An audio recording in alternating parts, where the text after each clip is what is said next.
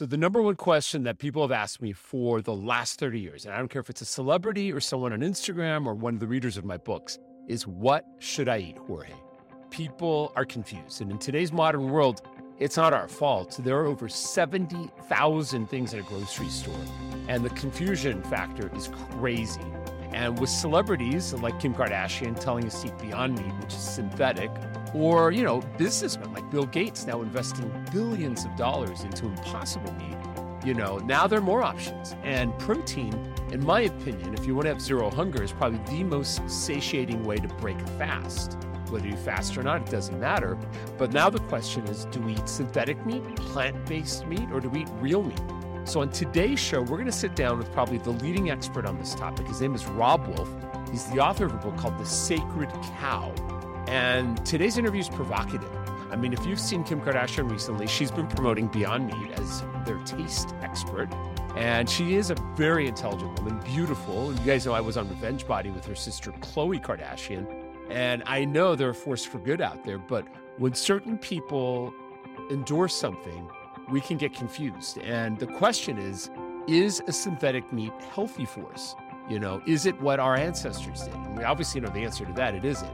So on today's show, we go deep. We find out about ancestral health. We understand the science of what our species was really designed to eat and how these modern foods can be an option.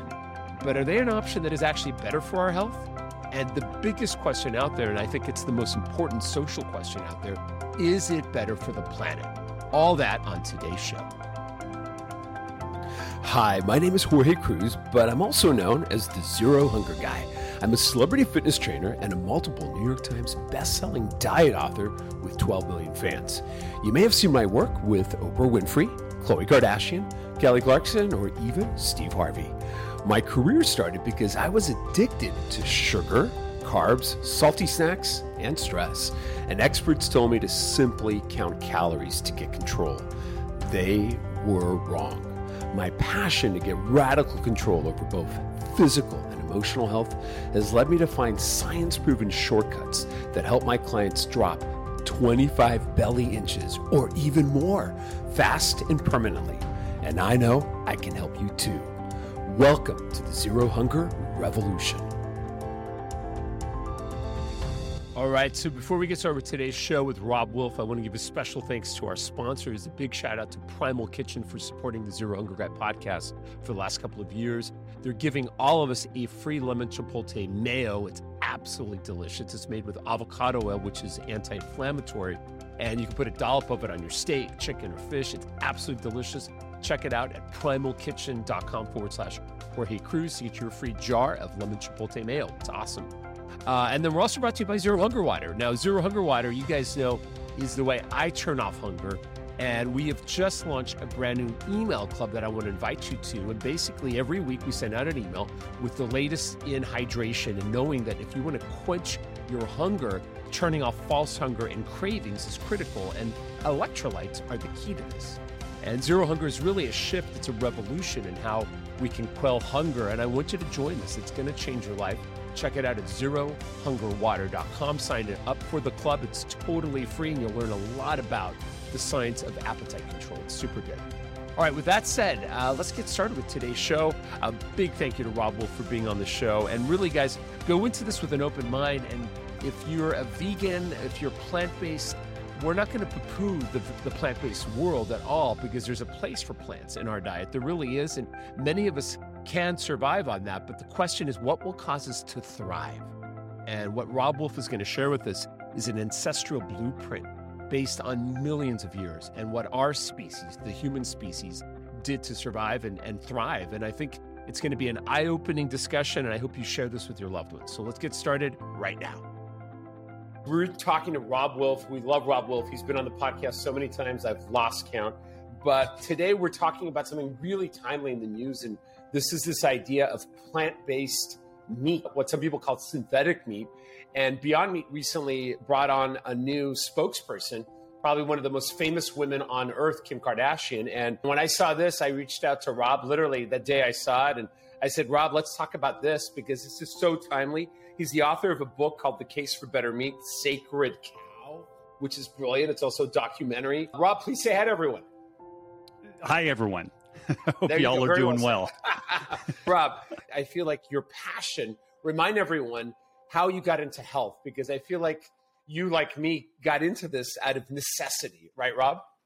Yeah. 23 years ago, I was very sick, ulcerative colitis, bad enough that I was facing a bowel resection, which basically they go in and trim out parts of the real estate that you really would rather not have removed. And at the time, I was eating a high carb, low fat vegan diet. And I think that a vegan diet can work wonderfully for some people.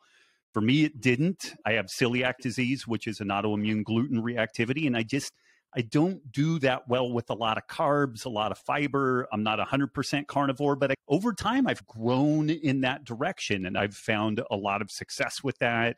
I went on to co-found the first and fourth CrossFit affiliate gyms in the world and ended up working for CrossFit for a number of years. If people like CrossFit, they think that's cool. If they hate CrossFit, then I'm kind of like the guy that spread herpes on a college campus by helping to promote all that stuff. But I've worked with people. I was on the Naval Special Warfare Resiliency Committee for about 8 years, where I went and spoke to the Navy SEALs, the special boat teams, and then also their families about sleep and food and circadian biology and whatnot.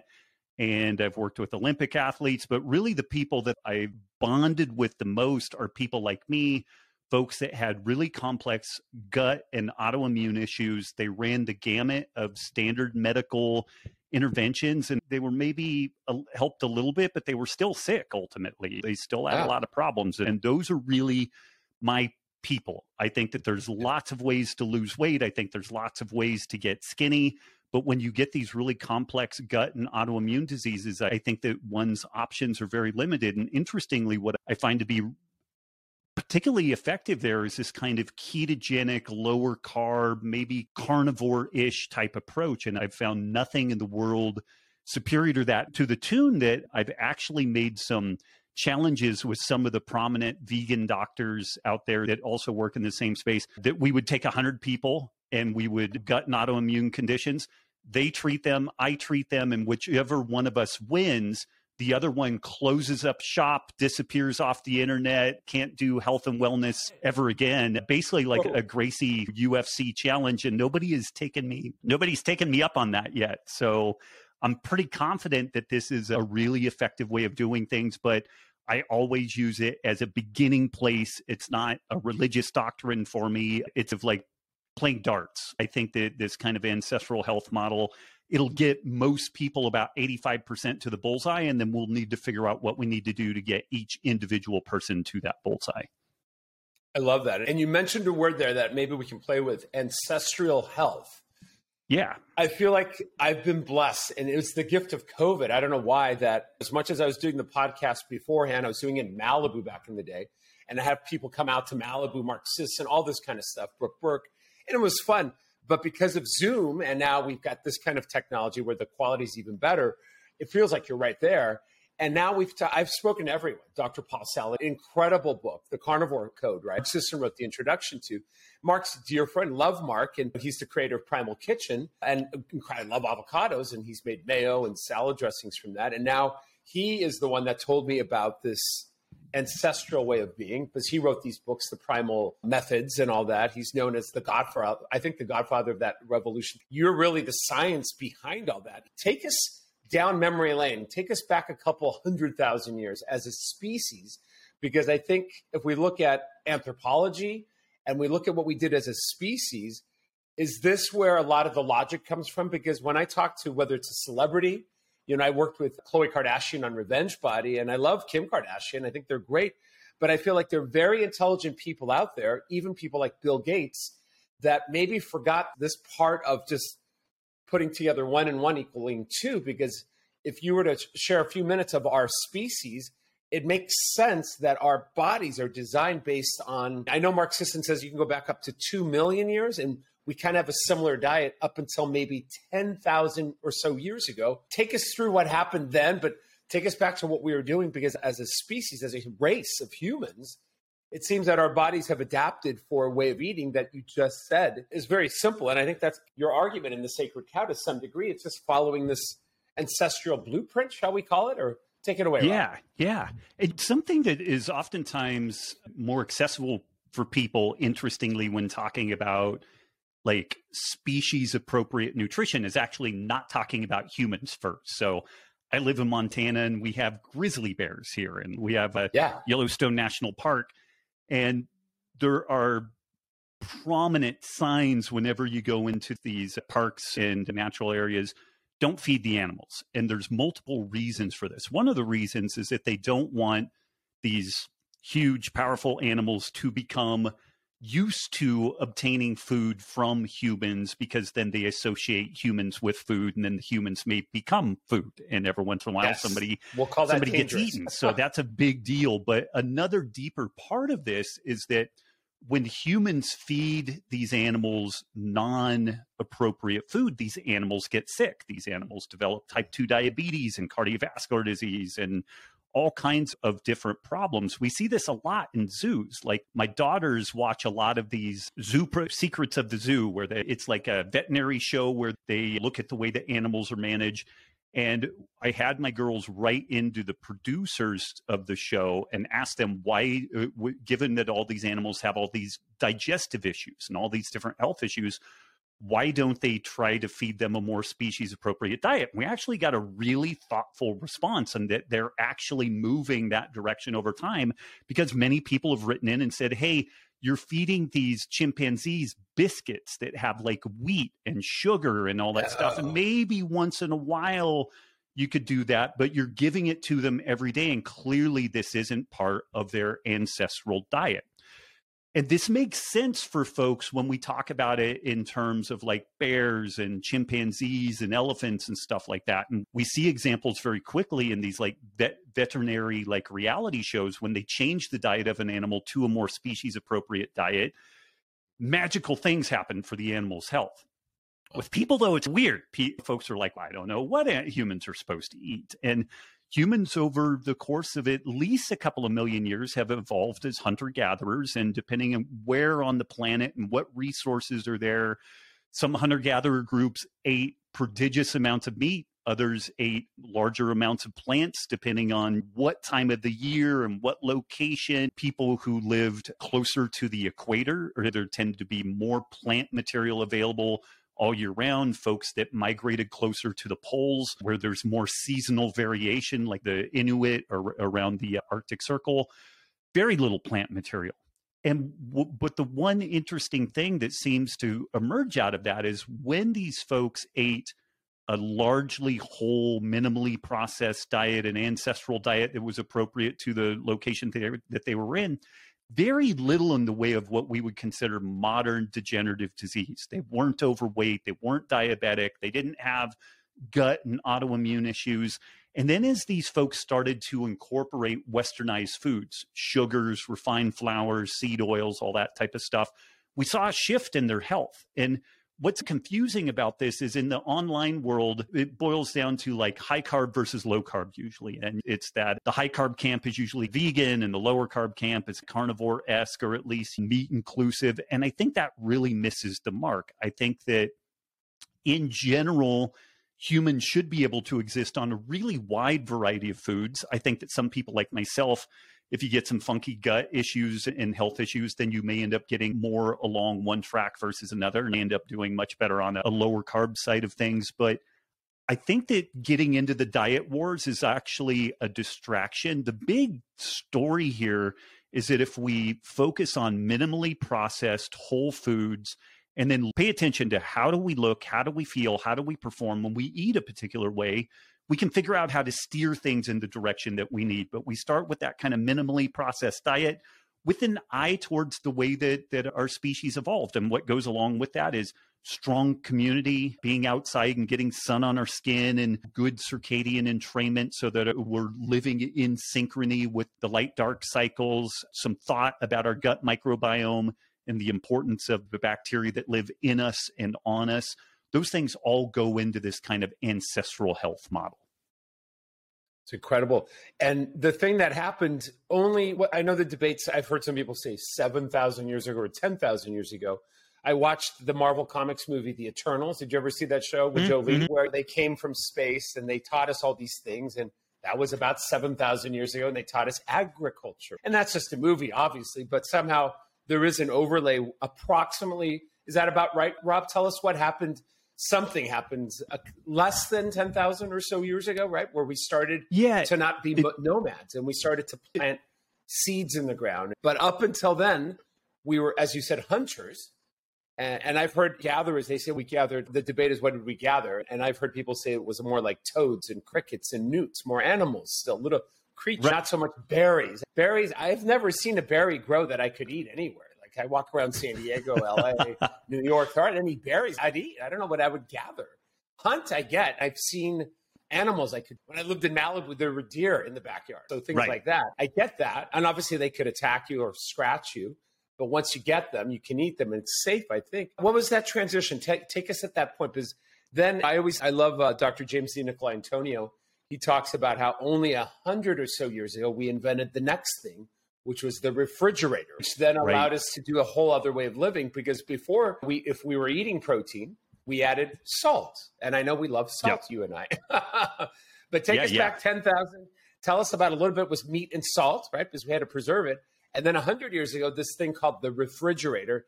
And then I think our history class is complete because then let's talk about Kim Kardashian, okay? Okay. Yeah. Kim is the end of history. Yeah. At least 15,000 years ago, all humans on the planet were living as foragers, as hunter-gatherers. Say that one more time. That's a profound statement, please. Yeah, there's very little debate that at least 15,000 years ago, all humans on the planet lived as hunter-gatherers, or we would call them. And again, I think that depending on where on the planet people are or were, their diet would be made up of different things. And some of the early descriptions of the gathering part, and this comes from more like Paul Saladino, where a lot of what was gathered was actually small animals, with newts and turtles and different things like that. It was always assumed to be plant material, but that's not necessarily the case. And this is some of the updating that science always goes through. But somewhere around 10,000 years ago, in at least 3 places, a transition began to occur. And it was the Fertile Crescent in the Middle East, somewhere in the middle areas of China, and then also in the Americas, in Central and South America, the Proto-Incan and Mayan civilizations. People started shifting away from exclusively a hunter-gatherer foraging type of existence and started moving into an agricultural existence where we would really rely strongly on a few kind of starchy crops. Like in the Americas, it was more corn and potato type crops. In China, it was more of a rice-based and to some degree sorghum, although the sorghum was much more prominent in kind of Africa and the Middle East. But Africa and the Middle East, it was more wheat, rye, sorghum, those types of cereal grains. Yeah. But there was a massive transition that occurred and people ceased to move around for the most part. And we also had mixed into this pastoralists. Like if people get into type reading and understanding, then you had hunter-gatherers. You also had pastoralists, who are people who move animals around. So they're not in one place. They are eating the animals, but they're not going out hunting the animals. They're actually stewarding the animals. And so sheep and goats and cattle and all that type of stuff. So important to mention that pastoralists are a piece of that. 15,000 years ago, Rob, just remind us that the time pastoralism frame, right? Probably started about the time that agriculture did. And I'm not a huge expert on that stuff, but probably more like that 7,000 to 10,000 years ago that we started seeing both pastoralists and agriculturalists. And somebody listening will be an expert on that, and they'll set us straight as to the real dates. But those are the rough demarcations. Wow. And one thing that's important to mention is that every time someone puts a date and draws a line in the sand with the date, they're like, there were only hunter-gatherers 15,000 years ago. Then we find a site where people are processing grains or legumes or something that's 18,000 years old. So those dates keep getting pushed back. But by and large, the artifacts that we find and the evidence that we see is that for the most part, people were hunter-gatherers, foragers up until about 10,000 years ago. And then we started seeing a transition. Like in North America, other than the Pueblo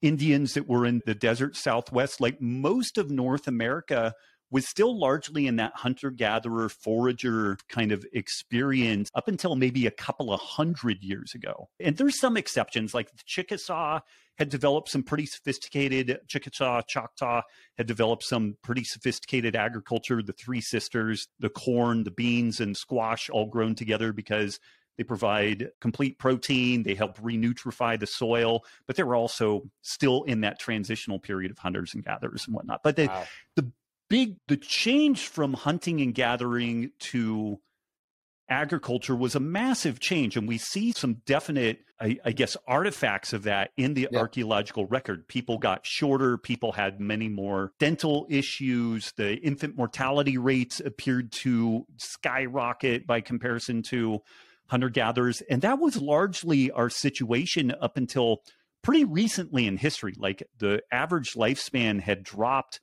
within hunter-gatherers. If you neglected high infant mortality rate, they were about as likely to live into their 70s as we are in modern times. Like pretty remarkable health, but a very high infant mortality rate. That actually got worse during agriculture. So this is worth mentioning. People will say, well, if hunter-gatherers only lived this long, why would I want to eat that way? When folks developed agricultural practices, it actually lost about another 10 years. Like in the Roman era, the average lifespan was like in the 20s. So it was a very short period of time because of the low quality of the food, people living on top of each other without the benefit of antibiotics and modern medicine, and understanding that if you pee and poo in your water, that it's going to kill you and your neighbors and stuff like that. Please don't do that. Yeah. Those were all huge transitions, but it's worth arguing, and you alluded to this, the last 100 years have really seen the most rapid change that we've ever experienced in our history. Does it start with the refrigerator? Would you agree, possibly? I don't know that was a big piece of it, but we started refining food in mass. We had huge amounts of grains that we started processing in ways that we had never really processed. We started getting huge amounts of seed oils. We started getting large amounts of sugar.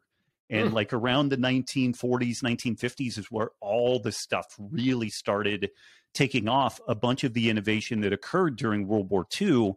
And prior to World War II, there's this thing called the Haber-Bosch process, which is a method of taking a lot of energy from burning fossil fuels and then taking nitrogen out of the atmosphere and making ammonia, which can be used as fertilizer, which is fantastic for growing food. Or you can make bombs and ammunition with it, which was part of the reason why it was developed during wartime.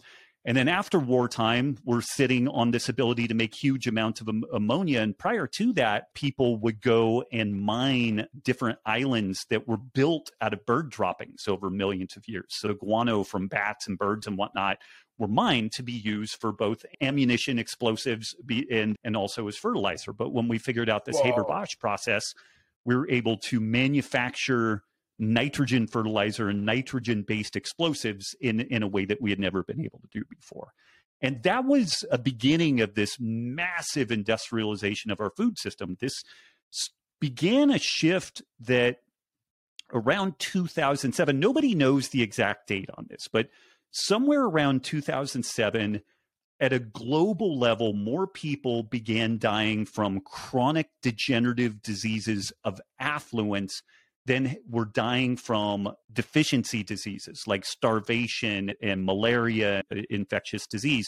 Throughout all of history prior to that rough date of around 2007, malnutrition, undernutrition, and disease, infectious disease, were the number one killers of humans on the planet. But somewhere around that time, we reached this point where the human diet had gotten sufficiently bad. And also as a planet, as a people on this planet, we have become sufficiently wealthy that we can feed ourselves in such a way that people get sick enough to die, not from infectious disease, not from malnutrition, but from overnutrition.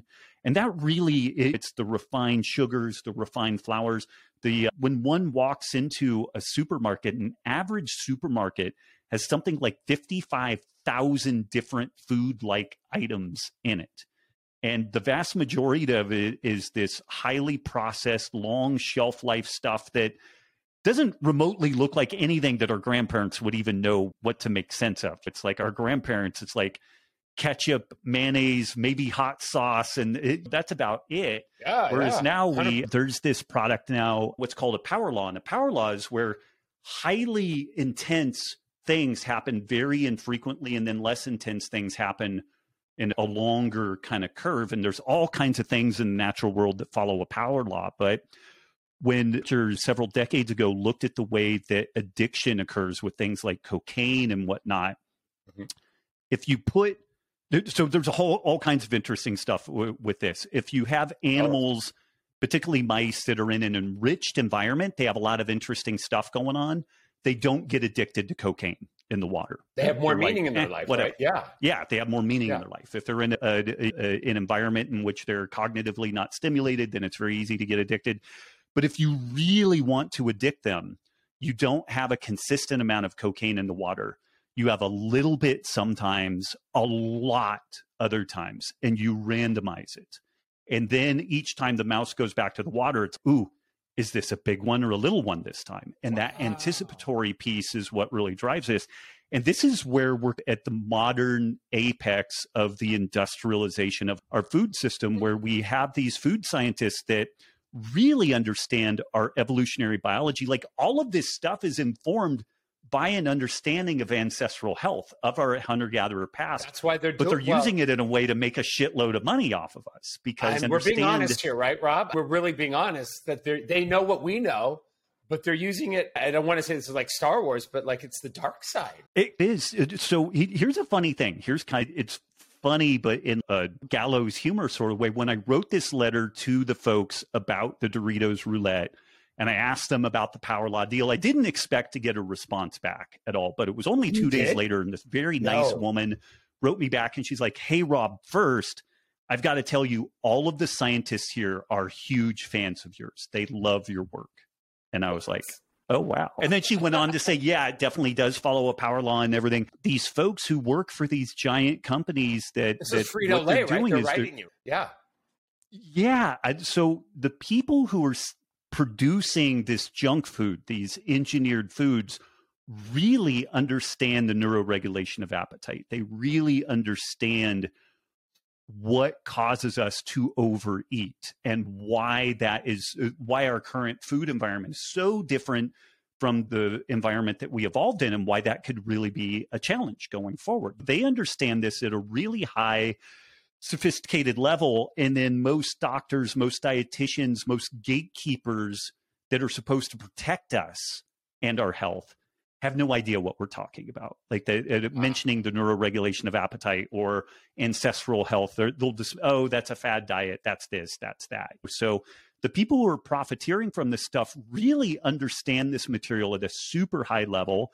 And then the people who are supposed to be protecting us, protecting our health, don't understand this material at all. It's like it doesn't exist.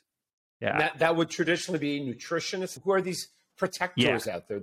Because I feel like you're doctors, dietitians. You know what Yeah. I feel like you're part of that, but I know you're not the traditional nutritionist, right, Rob? You don't think of yourself as that, do you? Or do you? Maybe. No, in the post-COVID world, most of what I talk about is fake news, is conspiracy theories. It's not, there's plenty of randomized control trials that I can pull that support what my backing is for this, but it's definitely not within the accepted mainstream dogma. It's, what are we told to do? Eat less, move more. And this is something that I'll give a hat tip to CrossFit for. There was a movement maybe about 6 years ago, 8 years ago, it might have been even a little bit longer, but the exercise as medicine movement, which was basically this idea that the government was going to pay for a personal trainer for everybody who's overweight, which sounds good on the surface, but the details, the devil is in the details. The thing is that this was all going to be sponsored by Coca-Cola, basically. And Coca-Cola, within the exercise as medicine story, you were allowed to drink up to 6 sweetened beverages per day, was okay. You just needed to offset that with an appropriate amount of exercise. But I don't know what to say. This is crazy. It would be illegal. It would be illegal for a dietitian or a trainer to mention that maybe those 6 sweetened beverages that you're drinking could be problematic for your health. Unfortunately, all of that stuff got scuttled, but there's a bunch of stuff that I could think about with that, but we'll both get canceled if I talk about that too much. But this is some of the stuff that we're on the one hand is, a personal trainer for everybody. It sounds like maybe, and particularly you have to have problematic. A six-pack of Coke, basically. Yeah. Yeah. And so this was turning into there's this process called regulatory capture where industry has captured elements of the government in such a way that they get to do whatever they want to do. And it's, again, it brings up these topics of like capitalism and socialism and things that get people really angry and difficult to talk about at a high level. But this is stuff that is happening within the food system. And I know you wanted to talk about like Kim Kardashian, like Impossible Foods and Beyond Meat and all this type of stuff. Yeah. Can we dive into that, Rob? Because I want to show everyone, this is what's on Kim K's. And I love her. I love their family. I've met the She's mom. A wonderful person. Yeah. They're incredible, caring people. Kris Jenner, I've worked with all of them. They're phenomenal people. I love them. And I know I've never met Bill Gates, but I know he's a very smart man. And I'm saying he and Kim are very much in this. There's a new type of synthetic processed plant now, and it's protein. But here, I'll show everyone a clip of this. Yeah. So much of the mission of Beyond Meat that I've stepped in to help with my greatest asset, my taste. This plant-based meat is not only amazingly delicious, but it's also better for you and better for the planet. It's a simple change that makes a really big difference. Okay. And now that I'm Beyond Meat's chief taste consultant, there's never been a better time to go beyond. I believe so much in the mission. All right, so Beyond Meat, that's what Kim Kardashian's talking about. There's the other meat that Bill Gates talks about. Tell us, what are these meat, Rob? And the honest truth is, I heard what she says. It's better for the planet. It's better for us. I'll let you take it from there. And that all would be awesome if it was true. And that's where, if you're concerned about climate change, let me try to use an analogy here. If each of us was a neurosurgeon, we're going to perform brain surgery on someone, and the person is going to live or die based off of our success, how good we are at doing this stuff. How likely are we to do this properly if we put on some goggles that turn the world upside down and backwards? So each time I move my right hand to the right, it looks like it's going to the left, and my left hand to the left. So it basically spins our worldview. Like our likelihood of success is completely very unlikely there. I'm going to suggest here, and I'll try to build a case for it. I don't want people to believe me just because you and I are friends and we get along well and we do a decent horse and pony show. But I just want to suggest that maybe these very smart, very wealthy, very influential people might have this wrong. Bill Gates might have this wrong. Kim Kardashian might have this wrong. And I'm going to try to support that without character assassinating them or doing anything like that. Let's just deal with some facts. But these meat alternatives fall into a couple of different categories. One category is basically taking the products of industrial row crop production, making grains, making legume like beans, basically growing. Tell people what this meat is made out of. It's made out of, go ahead.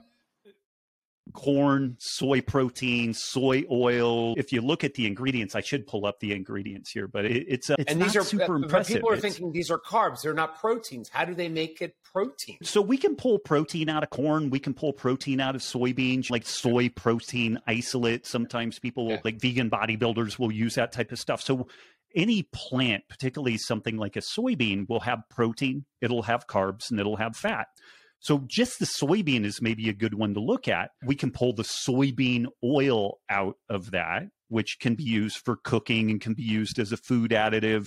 It can be hydrogenated, which isn't good for it, which improves the shelf life. We have the soy protein, which can be, again, used in a variety of ways. Sometimes tofu is made out of soy protein. That is basically making a cheese out of soy milk is effectively the way that happens. And then we've got some carbohydrate that is part of the soybean. So you can build a lot of different interesting stuff out of protein, carbs, and fat. That's what all of our food is made from. And this is one of the supposed promises of something like a very legume-based diet is it's got some protein, it's got some carbs, it's got some fat. And I do think for a lot of people that could be part of a decent ancestrally informed diet. I think you can overdo that and it can be problematic for a lot of people. And historically, folks have eaten legumes. They soak them for a day or two, rinse the water off, allow them to sprout, and then they eat them. This does all kinds of interesting stuff. It helps to break down some of the anti-nutrients that are in the legumes that can cause gut and autoimmune issues. It begins breaking down the proteins. It helps break down the carbohydrates. And so traditional cultures that have eaten a lot of legumes like beans and lentils, they traditionally have soaked and sprouted those. And in the modern era, we don't do that at all with these types of foods. Even grains traditionally were soaked and sprouted for the most part. So things like Ezekiel bread and, the sourdough bread is an example where it's fermentation is allowed to occur, and that helps to break down some of the gluten and all that type of stuff. So there's all these traditional methods. This is where like the paleo diet concept is great, but there are traditional methods of using these grains and legumes that I think really improve the nutritional value of them and can make them more accessible to a lot of people. But these Impossible Foods, Impossible Burger, Beyond Burger, Beyond Meat, they're built out of extracting protein, carbohydrate, fat, and different chemicals out of plant materials to make these foods. And when you look at the constituents that are in there, it's soybean oil, soy protein, and some highly processed materials. And even within the dietetics community, when you look at what is in there, there's some questions about, is this actually healthy because it's highly processed food? What these things are missing are essential fats, iron, zinc, magnesium, potassium, the things that we would actually get from animal product foods and also to some degree plant product foods. But there's a bunch of nutrition there that just doesn't exist. So when Kim says this is better for you, that's really dubious because it's lacking a bunch of the nutrition that we would get from real meat. When she says this is better for the planet, there's been a life cycle analysis comparing Impossible Foods and Beyond Meat type things with, say, like the White Oak Pastures grass-fed beef. And at the end of the day, when you pasture raise animals, it is a net carbon sink. It pulls more carbon out of the atmosphere and puts it in the soil than you produce in that whole process. And what was really interesting is it was the same company, and this was Impossible Foods, I believe, that was comparing with White Oak Pastures, but to carbon offset eating one Impossible Burger, you needed to eat one White Oak Pastures grass-fed beef, and it was a wash because it was like the White Oak Pastures sequestered like four units of carbon, and the Impossible Burger released 4 units of carbon, and eating both of them was basically a wash.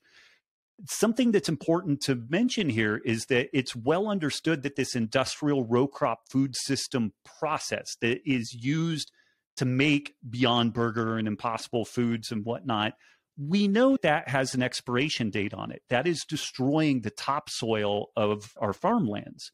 We need a regenerative practice that includes animals and plants being used in synchrony. It's very, again, all of our great-grandparents probably lived on a farm that did something like this, where they used both plants and animals. But it's well understood that these things produce more carbon footprint than pastured meat. They damage the topsoil. So the claim that it's better for the environment is really not accurate. These companies have been taken to task on this point, but they still are allowed to make this claim. In this time where people are very concerned about social justice topics and whatnot, and absolutely rightfully so, these Impossible Foods, Beyond Burger type items are portrayed as some sort of a better alternative to meat. But the interesting thing is that both of the Impossible Burger and Beyond Burger, when you buy like a 1 pound container of it, it is twice as expensive as grass-fed pastured meat. A poor family, someone living at the margins, like people will oftentimes say meat's too expensive for people to eat, but this Impossible Foods is twice as expensive as just pastured meat. And I would argue that it's not sustainable the way that they claim. It's not remotely healthy the way that they claim. Like some animal feeding studies have been done where they feed animals exclusively the stuff, and the animals get sick and ultimately would end up dying because they're not getting full nutrition from these products. And again, if people want to drop this in as part of their overall diet and they just like them or they want to do it, that's great. But I just wouldn't, the claim that this is better for you is inaccurate. Like, it's just, I don't know how to mince words with that. It's inaccurate. It is not more nutritious for people to eat these synthetic meat options versus real meat, and it's not better for the environment. And this has been independently verified in what's called a life cycle analysis. But cool. Just as a quick aside, Bill Gates is now the largest single owner of farmland in the United States. Wow. And that farmland that he owns is perfectly positioned for producing the raw materials that go into these synthetic meat products. And that's what he's doing about with this land, Rob. That's absolutely what he's doing with this land. And it's been a dark story. I want to say this is so dark side. I feel like, I know you have a rebellion you lead, literally a health rebellion. Right. I'm definitely on board with all this, as I feel like, and I look at Bill Gates, and I know when you were on Joe Rogan recently, and Joe Rogan has said this various times, I don't think just with you, about Bill Gates, he gets in a rant. Have you seen him rant about, would you take advice from someone like Bill Gates? Very smart guy, but not a very fit guy. I don't think he could do any CrossFit. This poor man looks, I don't want to say he's overweight and obese, but he's definitely not, he has belly fat. If Bill Gates was driving his own car and it slid off the road and he had to scramble up an embankment to save his own life, not super likely it's going to work for him. He's not he'd be in a pickle. Now, Kim Kardashian, she looks great. I know she works out. I know her trainer. She does well. And I saw her eat a little meat sometimes, even though she's vegan. And she makes fun of herself. I saw a new episode on Hulu, and I love their show. And I know she's such an advocate and such an intelligent woman. I feel like if she was right here and we're saying, hey, Kim, hey, we love you. We know you're so smart. What would we tell her right now, Rob? Just if you had a minute in her ear, if you had a little bug in her ear, or Bill Gates, what would we tell these incredibly intelligent people? One, I wouldn't try to tell them anything first. I would want to ask them, what do you feel like is the most compelling piece here? Is it the ethics piece, like the ethics of raising and eating animals, and what are the moving parts of that? Are you most concerned about issues around climate change, like methane release in animals? I would really try to understand what their primary concerns are, because then we could go back and say, okay, on this methane topic, the methane that is released from animal husbandry, from growing animals, is a tiny fraction of what's released in producing fossil fuels. And there was a great study that looked at, if we removed all animal husbandry from the United States and we only ate plants, you can't forget that raising these row crops, raising the legumes, raising the corn also releases methane and greenhouse gases. So it's not like it. No one talks about that, right? Nobody talks about that. But it would why do I feel like you mentioned it possibly in this book and in your documentary? We possibly mentioned that in there. Yeah. Okay, and so it's an important thing. So if we removed all animals from the equation of food production in the United States, it would reduce our carbon footprint in total less than 2%. Like, it's barely a dent in things. And then it's important to understand that the methane and the carbon dioxide released by these animals, it's part of a cycle. So when an animal eats grass, when a cow eats grass, that grass is made of carbon that it pulled out of the atmosphere in the form of carbon dioxide to build the plant. And then the cow eats that. And as part of the breakdown of that plant, some of it gets released as methane because of the bacterial fermentation of the cellulose that's part of the plant. And that goes back into the atmosphere. And methane is a potent greenhouse gas, but it only has about a 10-year half-life in the atmosphere. When ultraviolet radiation hits that methane, it tends to split into carbon dioxide and water. and then it becomes part of a cycle. Yeah. Peat bogs produce huge amounts of methane. Shellfish produce huge amounts of methane. Termites produce huge amounts of methane.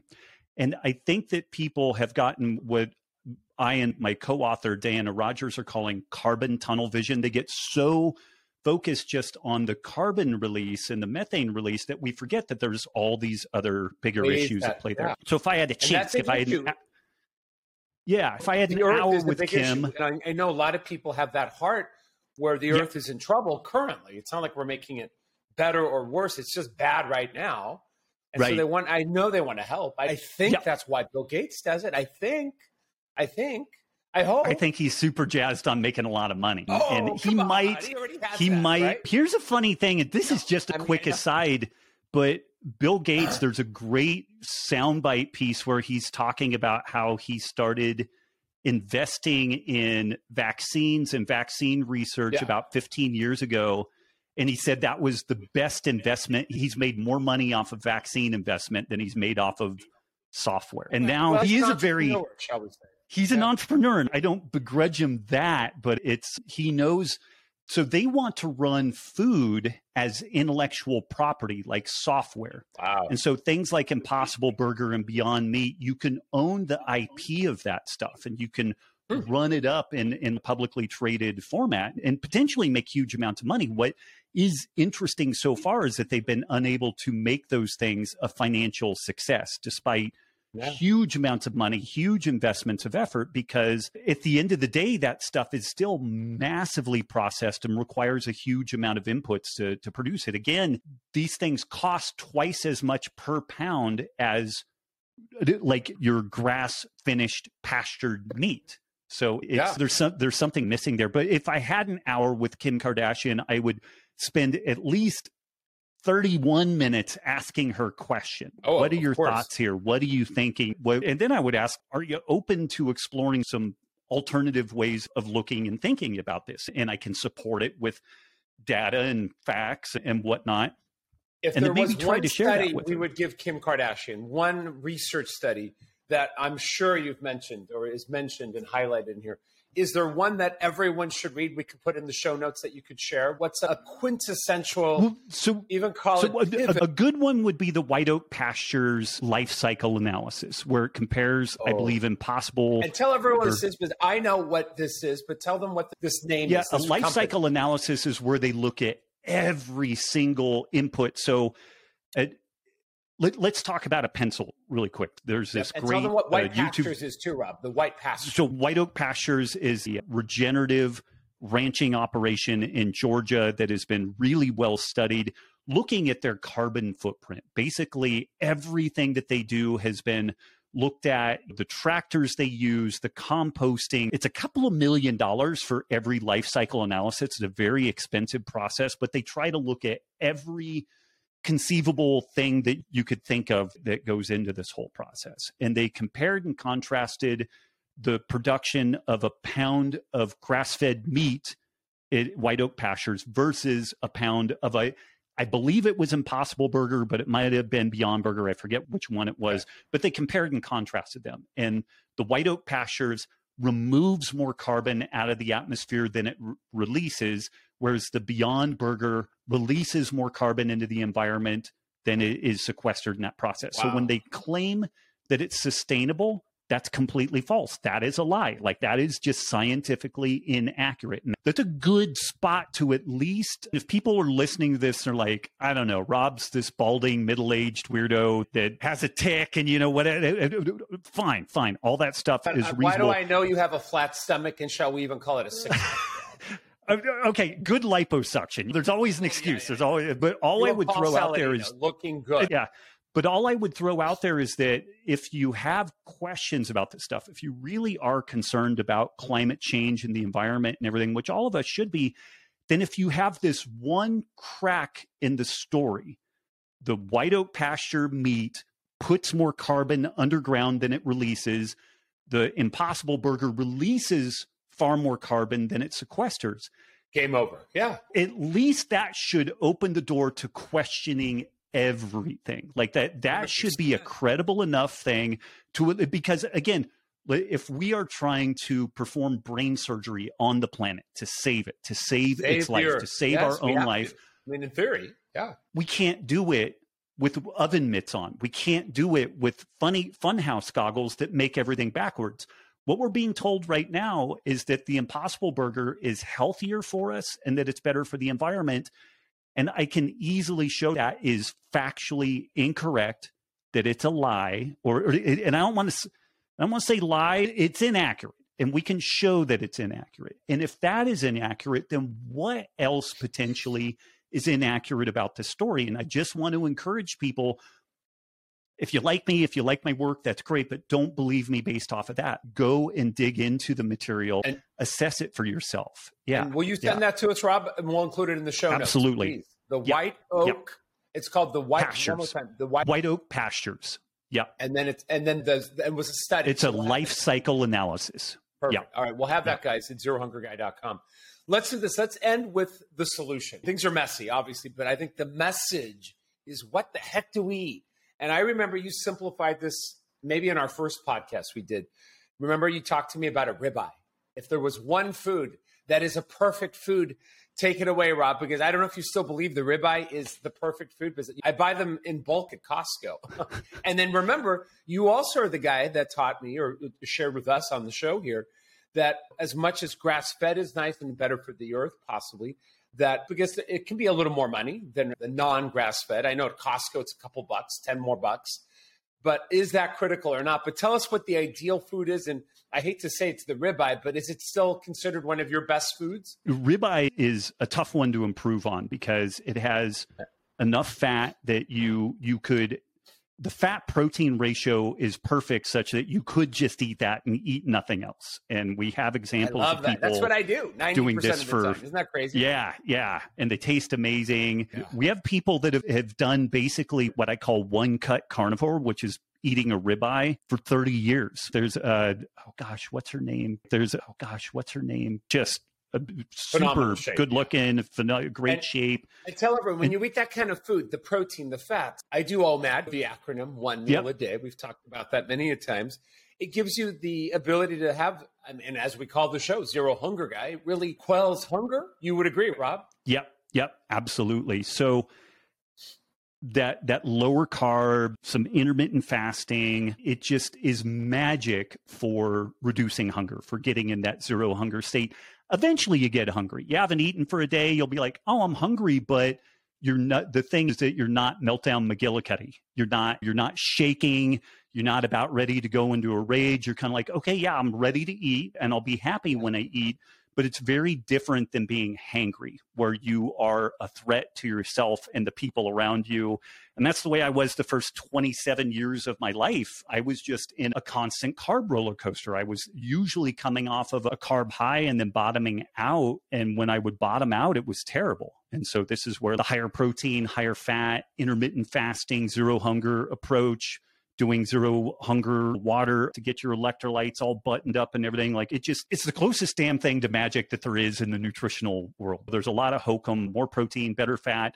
And for some people, they get by with a few more carbs and they still are satiated. Like my wife is Italian. She can eat a little bit more carbs and still be fine with that. I'm not.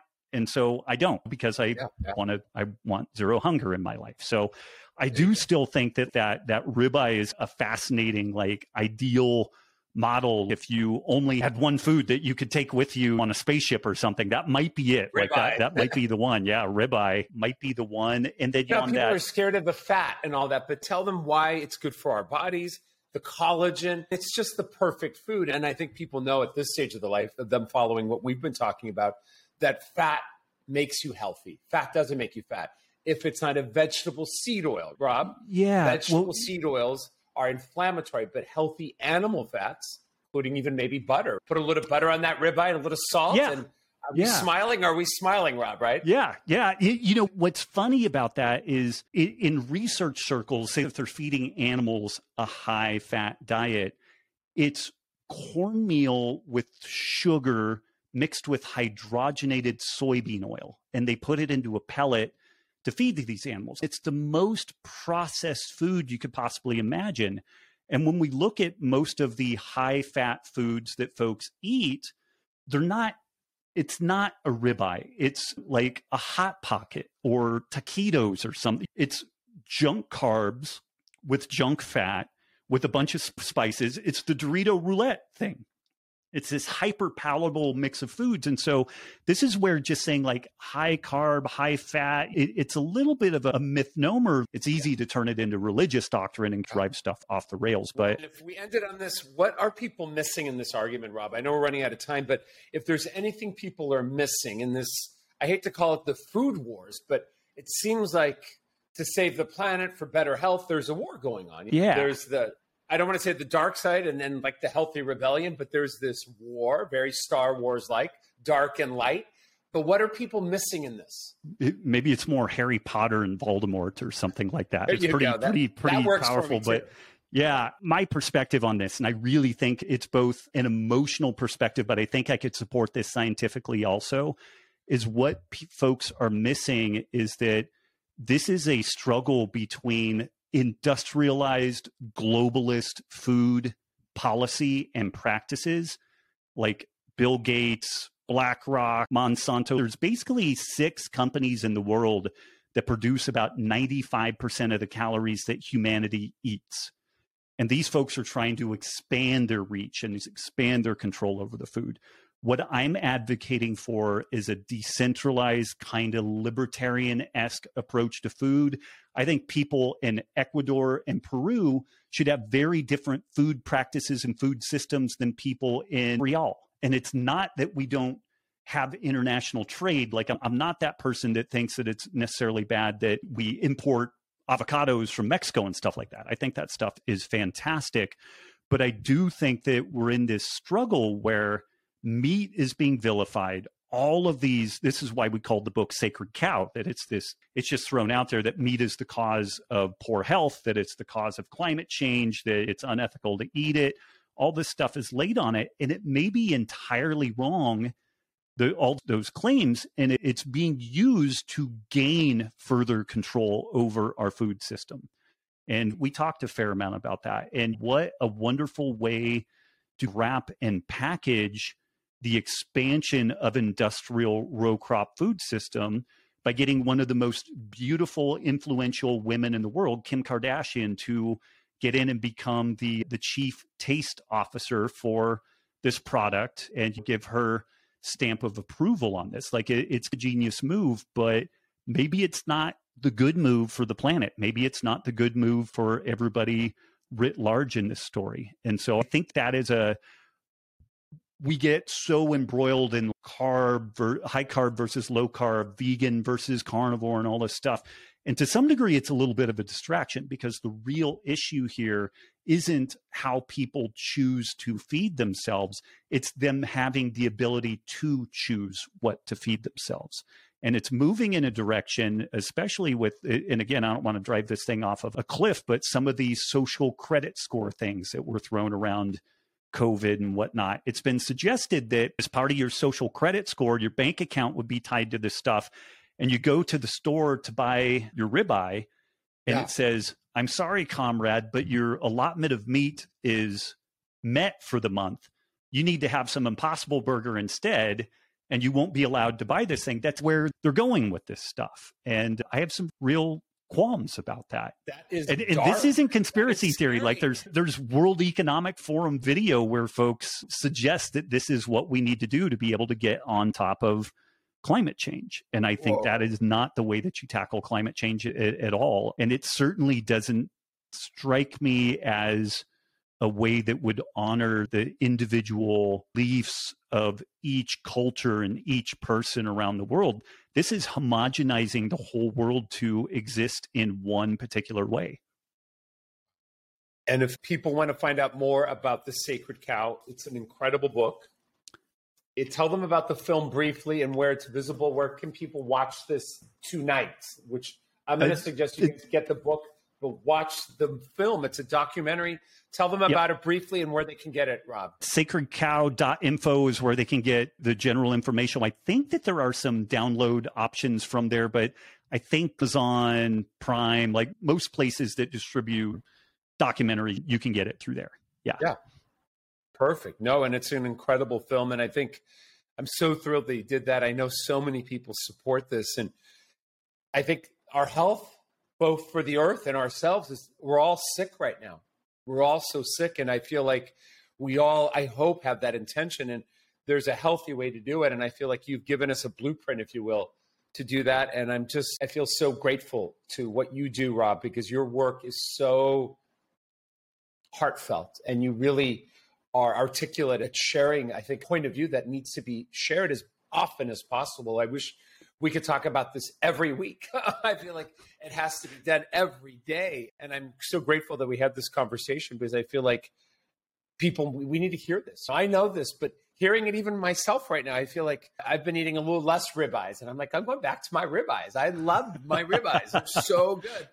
I have a really good friend of mine that I haven't seen since college. And we've been spending a lot of time. She's going through a breakup and I've gone through my divorce and we've been hanging out a lot. And she thinks I'm nuts. She's like, why are you eating so much healthy, this ribeye, this high fat food? You think it's healthy? I didn't give her the book yet. I'm going to get her the book. I think show her the movie first. That's an easy one.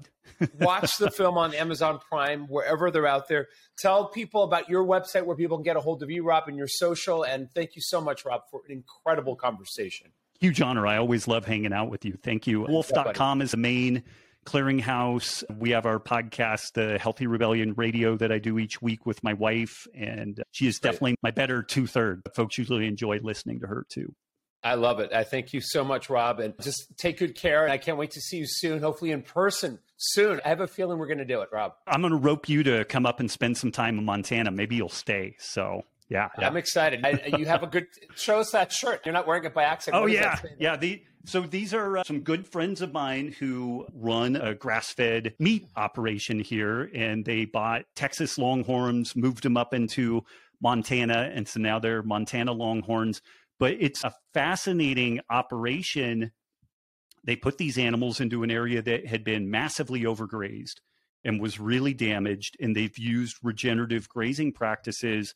And the 3-year transition in this area is just jaw-dropping. Like, it's amazing how healing this has been to this area that had been poorly managed, because you can overgraze an area. You can also undergraze an area, but properly applied regenerative practices could create a food system that could still be here 10,000 years from now. Like, it is long-term sustainable. Yeah. Yeah. All right. Thank you, Rob. You're a rock star. Keep it up, guys. Get the movie, get the book. Sacred Cow everywhere. All right, guys. Thanks, Rob. Thanks. Take care. All right, today's episode is complete, guys. Thank you so much for listening. And I want to ask you to please subscribe to the show on Apple Podcast. And please leave a review on Apple as well. Give it 5 stars if you think the show has helped you in some way to transform your thinking. I hope it has. And more importantly, share your comments, your review of what today's episode did for your thinking and what you got out of it, because I think that is how we spread this. And for me, this is a revolution. This is not a podcast. This is a way of life. And I hope to transform over 1 million lives in the next couple of years. And I need your help. So please become part of the Zero Hunger revolution by leaving that review on Apple Podcasts and subscribing today. Thanks so much. Have a great one. Peace and purpose. And I'll see you on the next episode.